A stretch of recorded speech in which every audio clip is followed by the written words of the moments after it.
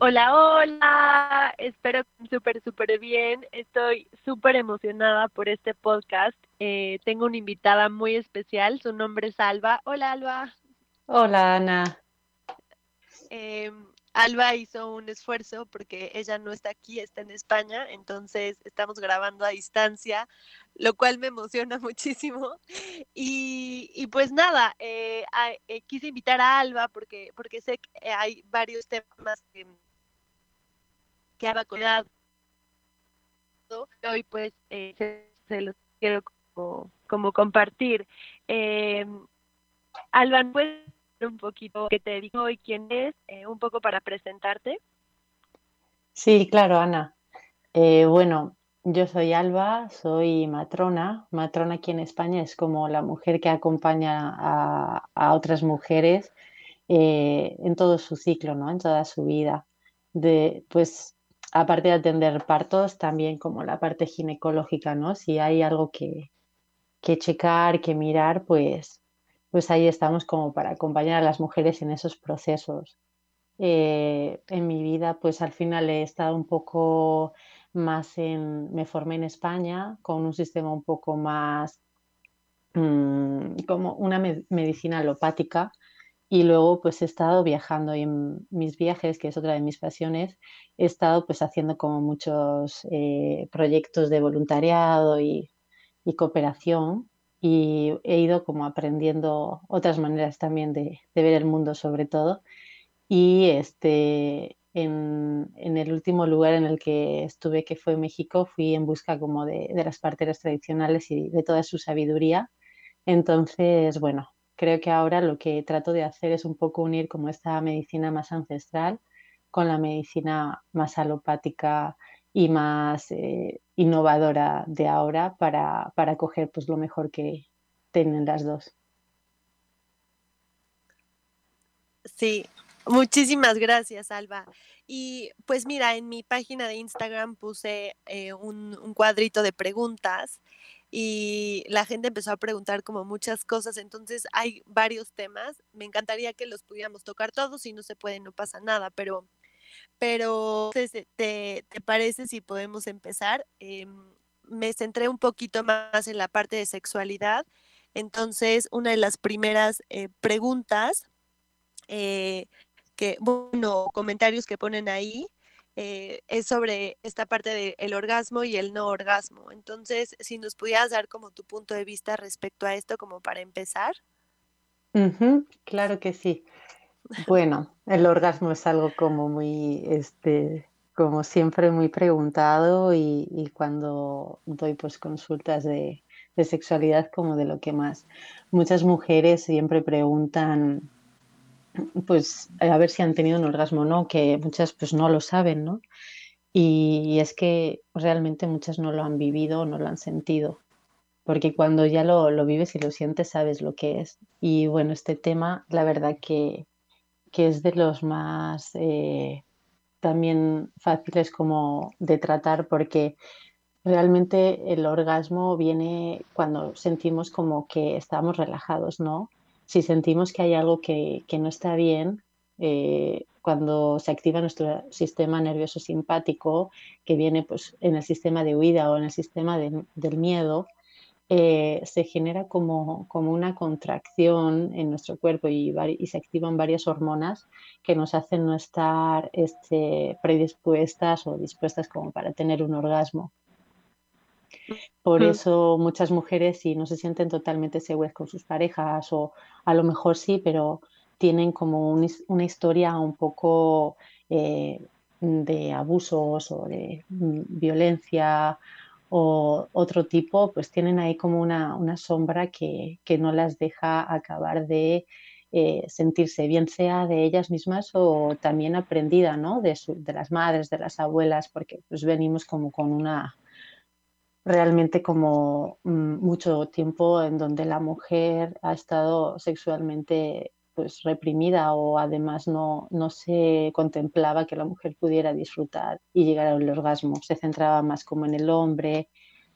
Y entonces sí es algo que se puede trabajar y liberar, ¿no? Estas memorias y llegar como a las personas que no han vivido orgasmos, pues a sentirlos, simplemente saber que todas podemos y que es algo que nosotras, al ser aprendido, podemos aprender mm, a tener uno o muchos orgasmos. Igual que aprendimos a no tener ninguno, pues lo mismo sucede si empezamos a programar nuestro cuerpo para tener varios. Ok, ok. Muchas gracias, Alba. Y justo como que hablando de esto, estoy tomando contigo este curso de mujeres veterinas, de sanación del útero, y hay una parte muy linda que me encantaría que nos contaras esto de que la gente piensa que sexualidad es, yo creo que por ahí hubiéramos empezado, pero bueno, la gente piensa que sexualidad es solo sexo y tú lo pones como una manera más amplia. Es como, ¿cómo es que estaría mucho mejor o sería mucho más como beneficioso para todos si pusiéramos la sexualidad como un todo? Ujú, eso es, precisamente. Sí, la verdad que la sexualidad es algo mucho más amplio de lo que todos pensamos, porque cuando decimos sexualidad ya escuchamos sexo, ¿no? Y el sexo solo es una pequeña parte de todo lo que significa sexualidad. Pues la concepción, el parto, la lactancia, una mirada, ¿no? El agarrar una mano, un masaje, mm, el escuchar al otro, ahí la menstruación, todo eso es sexualidad también. La Ok, autoestima, el cómo nos percibimos. Es como un concepto que se nos ha como justo a lo mejor, no sé, debido como un poco a cómo tenemos planteado el sexo como tabú en esta sociedad, quizás por eso es que nos hemos dirigido como la mirada hacia lo tabú, ¿no? Hacia el sexo, que es la pequeña parte de la sexualidad, y en la otra la hemos como obviado y quizás es esto. ujú, ajá. Entonces, o sea, como que teniendo este aspecto mucho más grande de sexualidad, ya no solo me concentro en el acto sexual. em, y está padrísimo porque entonces como toda esta carga energética y toda esta como presión ya no solo está ahí, sino como que es mucho más grande. Alba, otra cosa que ponen aquí es esta parte como de las infecciones. Literal, alguien puso como vivo con infecciones. Eh, para mí es una afirmación muy fuerte, pero y entiendo que hay algo mucho más allá que solo la parte física. Entonces, ¿tú qué recomiendas para estas personas que tienen constantes infecciones, ya sea vaginales, urinarias, etcétera? Mm, Pues mira, la verdad que todas las enfermedades yo no creo que vengan como de algo simplemente físico, ¿no? Como, uy, pues cogí frío y me enfermé, sino viene de algo como un poco Ujú, más fuerte detrás, viene de nuestra sombra y de esa parte que nadie quiere ver de sí misma, ¿no? Como decía, fue mucho en lo que se centró Jung en todo bueno, sí, en toda su carrera acerca de cómo ver la sombra y cómo además reflejamos en los demás nuestra propia sombra para ver y para intentar darnos cuenta de lo que tenemos dentro. Pero muchas veces cuando no logramos llegar a verlo, se nos empieza a hacer como en el cuerpo esa muestra para poder llegar como a nosotros a comprender, porque es como si nos estuviera avisando todo el rato el cuerpo de, oye, aquí hay algo, oye, mira esto, oye, mira lo otro. Entonces, cuando no lo llegamos a trabajar o a observar, es cuando de verdad enfermamos. Es decir, que, por ejemplo, las infecciones de Candida albicans, que es el hongo como más, cuando tenemos el flujo un poco más como blanco, como más pastoso y así, que es producido por el hongo, sí. normalmente se suele ser porque hay tristezas antiguas sin resolver También puede ser que haya ciertas, las infecciones a través de, depende de la, también digamos, de la medicina, desde la bioenergética también significa como que algo se resolvió, ¿no? Quizás esas tristezas Ujú. antiguas están saliendo y eso significa que se están resolviendo al mismo tiempo. Entonces, significa que hay algo ahí que debemos de prestar atención. Y si es de manera constante, pues mucho más, con mucho más ahínco, porque al final esa infección se va a convertir, pues quizás en un cáncer o en algo peor, porque pues, seguimos sin prestar atención. Ok, muchas gracias, Alba. Bueno, voy a seguir preguntándote. Sí, claro. Aquí hay una personita que puso respecto a las relaciones sexuales durante el embarazo. Eh, no sé si le preguntó al doctor, no sé qué le dijo, pero bueno, lo volvió a poner y bueno, no sé, eso se puede, no se puede, es recomendable, no lo es, no sé. Ujú. Bueno, es un tema que mucho tiempo se ha pensado como que incluso, ay no, que se le hace daño como al bebé, ¿no? La verdad que el sexo, la relación sexual, sea con una misma o con otra persona, es totalmente recomendable durante el embarazo, siempre que se sientan cómodas las personas. Es decir, que Claro. si no hay un problema, por ejemplo, en el primer trimestre, cuando te quedas embarazada y apenas todavía no tienes tripa, ahí, a no ser que haya como un sangrado fuerte y un riesgo como de aborto, que entonces sí que te prohibirán como tener relaciones sexuales, es totalmente recomendable porque al tener orgasmo y al liberar todas esas hormonas, cuando, cuando tenemos un orgasmo, el bebé también lo nota y también es algo muy Ujú. agradable para él, que le hace crecer con ese amor que también se desprende de ese acto, ¿no? Luego Ok. o sea, es decir, siempre que no nos digan que tenemos riesgo de aborto, se puede tener. Y cuando ya tenemos como mucha panza, también es bueno, pero quizás habría que variar como las posturas, porque a lo mejor pues por delante resulta un poco más complicado pues bueno, nada más que porque es muy voluminosa. Claro. Entonces, pues claro, entonces se deben de buscar como otras maneras, pero perfectamente posible. De hecho, cuando una mujer no se pone de parto, em, se le recomienda que tenga relaciones sexuales o incluso durante el parto, porque la oxitocina, que es la hormona que liberamos al tener un orgasmo, es la hormona del amor, es la hormona del parto y es mm, la hormona que va a hacer que las contracciones se generen y se dilate más y el bebé pues, se adelante un poco como ese proceso, ¿no? Entonces, incluso lo recomendamos mucho y también para que el parto se deje de relacionar con el dolor y se relacione más con el placer, porque no debe no tiene por qué relacionarse con dolor cuando es algo como natural y normal, que es algo como que a mí en lo que yo estoy profundizando mucho, que es como en esos partos placenteros, para nacer con placer y no con dolor y que eso nos cambiará un montón también a nivel de humanidad.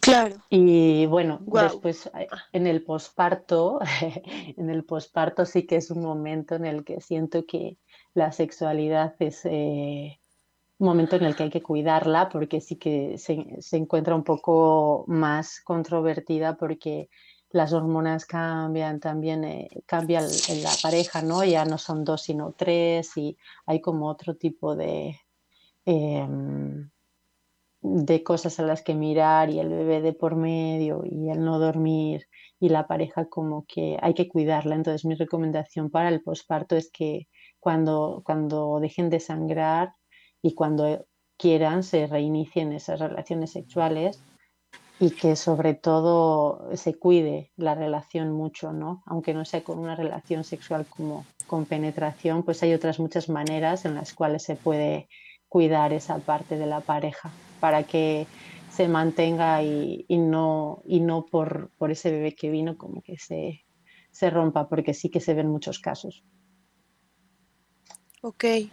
Ay, muy interesante, Alba, muchas gracias. Bueno, siguiendo como con la lista, yo soy la más feliz preguntándote.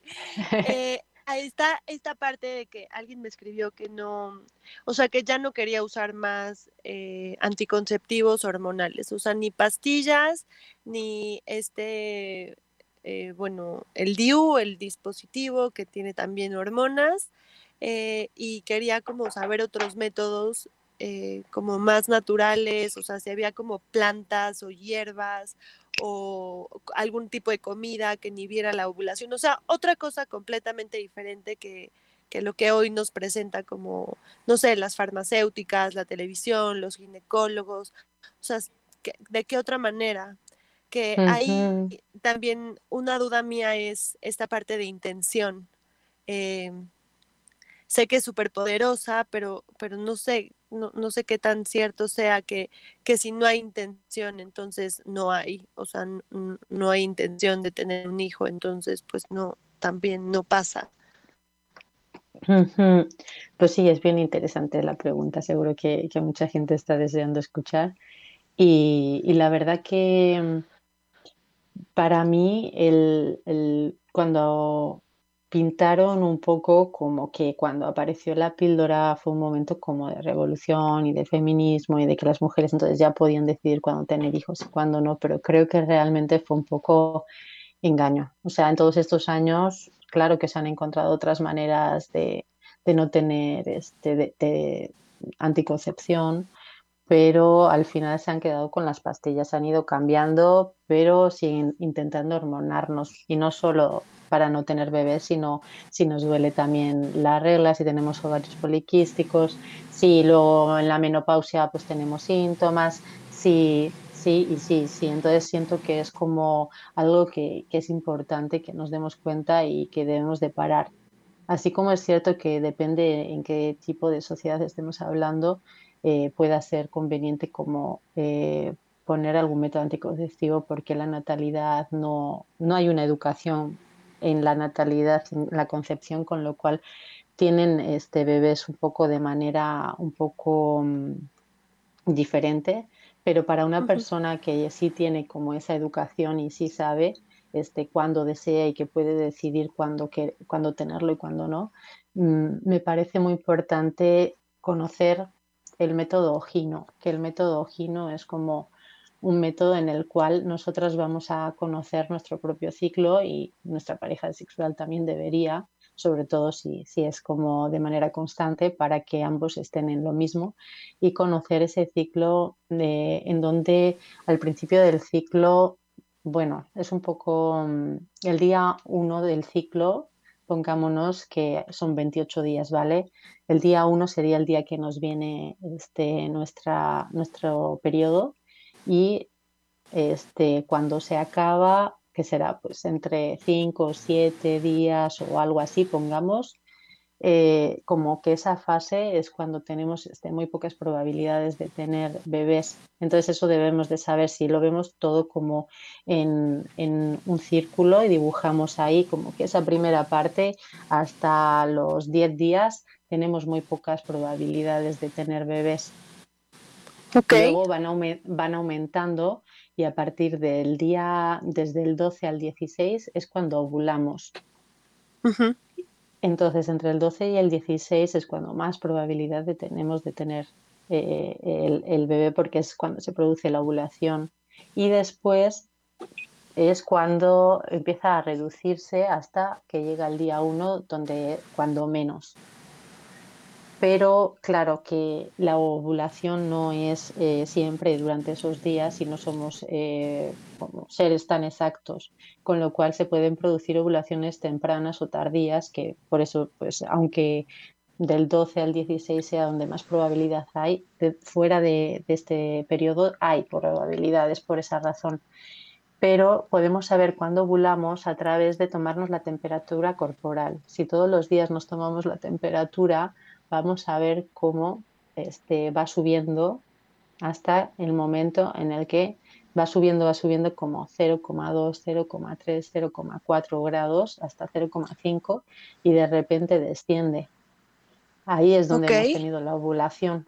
Entonces, si nos la tomamos todos los días al levantarnos en mismas condiciones, porque no vale tomársela a diferentes momentos del día porque variará demasiado, tendría que ser siempre como según me levanto, por ejemplo. Ahí podemos ir apuntando y viendo cómo funcionamos nosotras. Cada una de nosotras somos diferentes, entonces te puedes ir probando. Entonces, una manera de saber cuándo ovulo es esa temperatura y la otra es el moco cervical, cuando tenemos como el moco más transparente y como más mm, pegajoso, que incluso podríamos como estirarlo como un moquito. ajá, Ahí es cuando también estamos como ovulando y se va viendo como todo el proceso de diferente si nos empezamos a fijar en nuestro flujo. Hay como mucha información de esto y si nosotras hacemos bien esta parte y sabemos cuándo nosotros ovulamos o cuándo no, incluso se puede llegar como a sentir cuando le prestas mucha atención a tu cuerpo. claro, Ahí tenemos como un tanto por ciento muy grande de no quedarnos embarazadas, ya tendríamos resuelto gran parte, teniendo pues abstinencia esos días. También si luego, además de este método, le añadimos pues la eyaculación precoz o la retroeyaculación, es decir, que el hombre no eyacule dentro y lo haga fuera, o que no eyacule y solo tenga el orgasmo sin eyaculación, que ese pues, requiere más entrenamiento, pero todos lo pueden hacer también. Pues si juntamos estos dos métodos más esa intención que tú decías que obviamente también influye, ajá, como esa seguridad, ¿no? Y ese decir, bueno, ahora no es mi momento y se lo comunico a mi cuerpo y la otra persona también está como en las mismas, todo eso pues tiene una alta efectividad, bastante efectividad. De hecho, como en antiguas civilizaciones como los sumerios, hace muchos años, no se sabe muy bien la razón por la cual ellos tenían como de media unos 2 o 3 hijos, no tenían más hijos por familia. Y es ajá, porque yo creo que ellos conocían más de esta parte fisiológica y simplemente la hacían bien, ajá, las llevaban a cabo. las Que llevaban a cabo. Ujú. entonces, Alba, o sea, como ajá, me pareció hermosísimo esto que dices, de esta parte de sentir nuestro cuerpo, tanto que podamos literal sentir cuando estamos ovulando. Y aquí, o sea, como esto me da muchísimas vueltas en la cabeza. eh, mm, Siento que cada día estamos más desconectados de nuestro cuerpo. O sea, que, que no sé, no me escucho, no me pongo atención, no me observo, no sé si algo hay diferente a lo que siempre ha habido. O sea, como esta parte de desconexión, no sé, Alba, cómo la miras tú o cómo lo observas en las personas que atiendes, ya sea que vayan a tener un bebé o a través de las terapias? O sea, que ¿es verdad esto?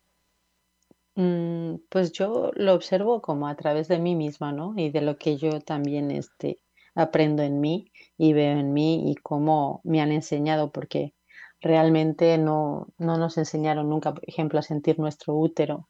Y realmente esto fue un problema porque al no enseñarnos a sentirlo, no creamos como esas comunicaciones neuromusculares con el útero que nos hacen poder sentirlo de otra manera. Igual que nos dijeron o fue como el mover un dedo, pues lo mismo sucedería con el músculo que es el útero.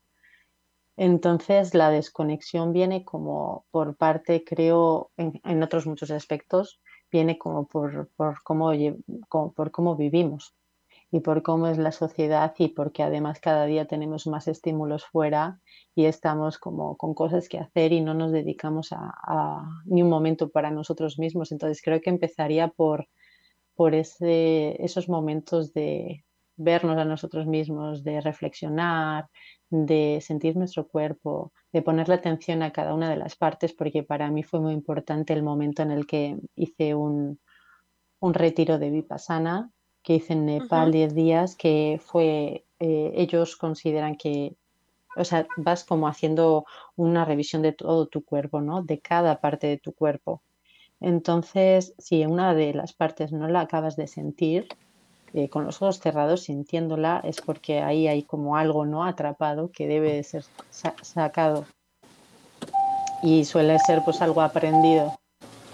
Ok, Entonces, creo que sería importante como dar ese espacio e ir viendo qué se sucede, pero todos podemos llegar a sentir lo que te decía, ¿no? Esa ovulación, sentir el útero, saber contraerlo, podemos llegar como a conocer de otra manera el cuerpo, más igual que cuando vas caminando, si le prestas atención a dónde pones el pie o no, ¿no? Ya lo que haces como al estar el aquí y el ahora, que también es como algo muy, una práctica que nos hace estar como más presentes en el momento y, y más atentos a cada gesto que hacemos, nos trae esa conciencia o conciencia de lo que hacemos y del cuerpo.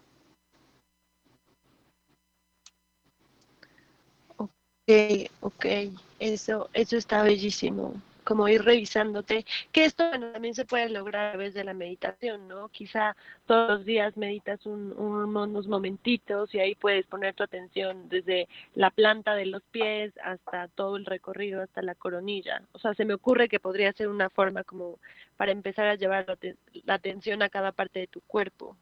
Ujú, sí, exacto. Es una de las maneras buenas. O sea, cuando digo eso, reflexionar o cuando digo como mirarse a uno mismo y darse en los tiempos, puede ser como justo eso, ¿no? Como meditando. Y meditar, pues hay muchas maneras o poniendo atención en el presente, en cada cosa que hago, aunque sea 5 minutos, voy a estar atenta a si muevo el brazo y cojo un vaso, si qué es lo que estoy haciendo y plena atención en ello. Son prácticas que podemos como hacer en el día a día que nos ayudarían a visualizar, ¿no? El útero y darme mi tiempo, intentar sentirlo, intentar como comunicarme con él para abrir esos Sí, canales neuromusculares. eso me gusta, como el vaso de agua y pensar. Siento que hay Ujú, muchísimas cosas que ya se hacen en automático y ya ni siquiera paramos 2 segundos a pensar lo que estamos haciendo. Y esto es un ujú. ejercicio súper. Alba, pues te voy a seguir bombardeando con preguntas. Sí, Pero dime, tú Ana. cuéntanos, ¿hay alguien que puso el sexo casual? ¿Qué opinión tienes de esto? O sea, con una pareja, con otra, con otra, con otra. ¿Qué tan bueno, malo, o bueno, qué tan, no sé, beneficioso es, o qué implicaciones tiene?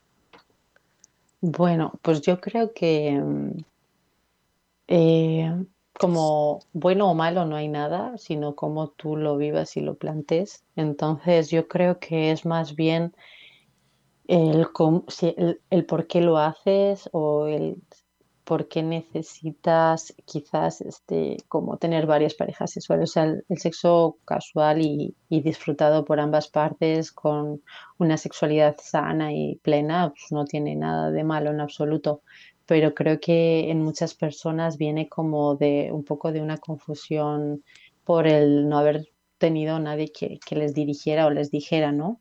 Un poco bombardeados también como por esta sociedad en la cual este, nos lanzan imágenes de mucho sexo, de pornografía y de muchas cosas que luego nadie tampoco te cuenta el por qué o cómo funciona este mundo, ¿no? Que hay como un poco de desinformación y que nos hace no sé, sentir que, por ejemplo, las cosas del porno son las que nos deben de poner cachondos, los que nos deben de poner calientes, cuando realmente Ujú. no debería de ser así, o sea, no tendría por qué ser así. Y entonces buscamos como representar esto que se nos viene dado desde fuera y no que está desde dentro. Con lo cual, cuando viene desde esta parte de fuera, mm, creo que no es sano, porque no estamos nosotros, digamos, como cumpliendo con nuestra propia definición de lo que es sexualidad para nosotros. Igual no va acorde a nuestras creencias o a cómo vivimos nosotros esto que queremos hacer socialmente. Entonces, cuando esto sucede, creo que no es tan sano. Creo que que cada persona debería de mirar dentro de ella qué es lo que realmente le hace, ¿no? Y qué es lo que le llena. Y si nos llenan otros o nos llena el sexo Ujú, casual porque nos sentimos vacíos, quizás no es el adecuado, ¿no? Debemos de empezar a llenarnos nosotros mismos con otras cosas y no llenar huecos. Es como las personas que les da mucho por comer. Si te da mucho por comer o mucho por tener sexo con otras personas, estás intentando en la mayoría de ocasiones como llenar un vacío o un hueco que hay dentro de ti y que no sabes cómo hacerle, pero pues realmente lo que necesitas es hablar con alguien, con un psicólogo o con un amigo o simplemente leerte unos cuantos libros y escribir sobre ti mismo y darte cuenta de que a lo mejor lo haces por otro concepto que no venía tan de ti. Y si viene de ti, pues perfecto. Creo que wow, tiene a nivel, luego, esto a nivel como más, a lo mejor más real y luego a nivel como más energético, creo que tiene también otras influencias porque al final estamos como eh, en- mezclando nuestra energía con otra, ¿no? Estamos recibiendo de otra persona desde esa sexualidad y, y si no la conocemos, pues no sabemos tampoco cómo es, ¿no? Esa energía y quizás entra en nosotras y después sentimos cosas pues que quizás no era lo que buscábamos, ¿no? Pero estaban ahí porque vienen con la otra persona. Entonces también para mí es importante en mi caso personal como conocer a la otra persona para saber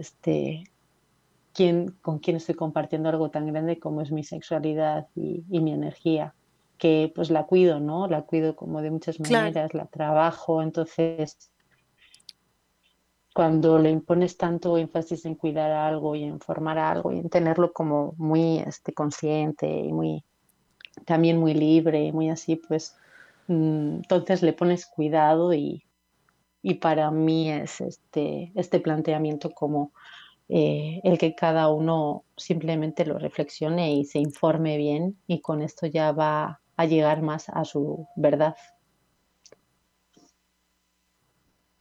Ujú. Ok, ok, me encanta esa respuesta.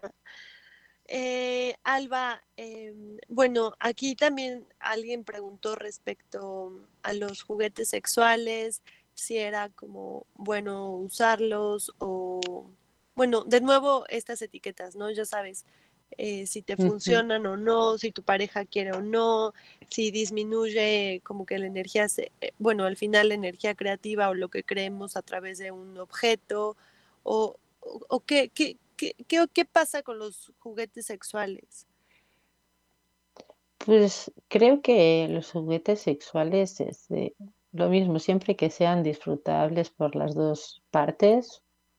Oye, o por uno, porque también puede ser con uno mismo, o siempre que tú lo disfrutes está súper bien, pero pues también algunas personas me han contado, pues es que yo no me siento del todo cómodo o cómoda, pues es que tampoco para mí, mira, yo prefiero a lo mejor mis manos o prefiero otro tipo de actividades, pues cada persona, otras te dicen, no, pues yo prefiero disfrazarme o ponerme algo diferente o prefiero ponerme una peluca. Bueno, pues al final si las personas disfrutan con eso, yo no le veo ningún problema. En casos como que la sexualidad o el sexo más bien se vuelve como un poco monótono y Ujú. las personas quieren como investigar un poco, pues compran este objeto y ahora jugamos con esto y lo innovamos y tal.